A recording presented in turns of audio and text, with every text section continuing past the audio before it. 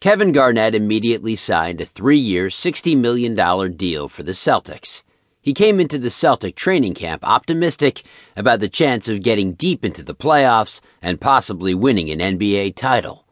They had a solid core of veteran future Hall of Famers in Kevin Garnett, high-scoring wingman Paul Pierce, and three-point shooting king Ray Allen. All three players were multiple-time All-Stars and had a lot of individual accolades. However, they were all missing an NBA title.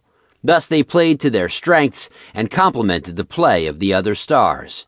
Kevin Garnett would anchor the inside defense and provide the necessary post-scoring. Ray Allen would provide the outside shooting from kick-out passes, and Paul Pierce would be the all-around scoring punch they would need when plays broke down. They were then known as the modern-era Boston Big Three, and were the first all-star trio that Boston would have since Larry Bird, Kevin McHale, and Robert Parrish were in town. Aside from his fellow Big Three members, Kevin Garnett also had help from several teammates all around the roster. Manning the point was a young Rajon Rondo, who had a lot of potential at the first guard position. They also had a lot of interior toughness in the form of Kendrick Perkins, who was a strong defender and rebounder. Tony Allen and James Posey provided tough perimeter defense as backups for Ray Allen and Paul Pierce, respectively. KG also reunited with his former Minnesota teammate Sam Cassell, who provided a veteran presence for the younger guards. Other veterans included big man P.J. Brown and outside gunner Eddie House. On paper, this team was built to win. The only thing they had left to do was to prove they were also winners on the hardwood floor. Doc Rivers, the Celtics head coach at the time, said that the first thing Kevin Garnett asked of his teammates was to sacrifice themselves and their individual desires for the greater glory of an NBA title. From day one, KG wasn't in the mood to fool around. Even when wearing a different uniform, he was just as intense as he ever was. Celtics general manager Danny Ainge said that Garnett not only provided veteran leadership for the team, but also provided the much-needed intensity, enthusiasm, and toughness as the catalyst in changing the culture of the entire Celtics franchise.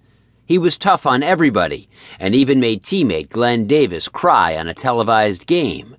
He wasn't soft during practices either, as he also scolded Brian Scalabrine and Leon Poe during practice for cracking jokes. With sacrifice as one of KG's mantras coming into the 2007-2008 NBA season, he embodied this ideal from the first game up until the final buzzer of their final game. The team won their first 8 games and won 9 straight games twice during the season. They finished the regular season with a win record of 66 wins, which topped the whole league. Kevin's numbers went down to barely 19 points, 9.2 rebounds, and 3.4 assists. But it made the team better. He was more of a defender rather than a scorer. He solidified the Boston interior and mentored Kendrick Perkins to be just as tough as himself defensively. He would also sometimes act as the team's facilitator. Danny Ainge would sometimes ask him to score more, but facilitating was just something Kevin Garnett could not get out of his DNA. Indeed, he personified sacrifice and unity on the floor. Doc Rivers would even call him a superstar role player for his unwavering sacrifice to make the team better. On March 8, 2008, Kevin Garnett surpassed the 20,000 career point mark in a game against the Memphis Grizzlies. Garnett would headline the Eastern Conference All-Star team as the league's highest vote-getter. Ray Allen and Paul Pierce were also selected to play in the mid-season Classic. Allen finished the season tallying 17.4 points on 39% shooting from behind the three-point line. Pierce led the Celtics in scoring with 19.6 points to go along with 5 rebounds and 4.5 assists. Kevin was no longer a lone all-star on a struggling team. He was a complementary star, playing with 2 stars that also complemented him. Kevin Garnett also won Defensive Player of the Year, highlighted by a game-saving dive for the ball in the dying seconds of a playoff game. The award was a testament for a player who did nothing but defend the basket ever since he first stepped on an NBA court.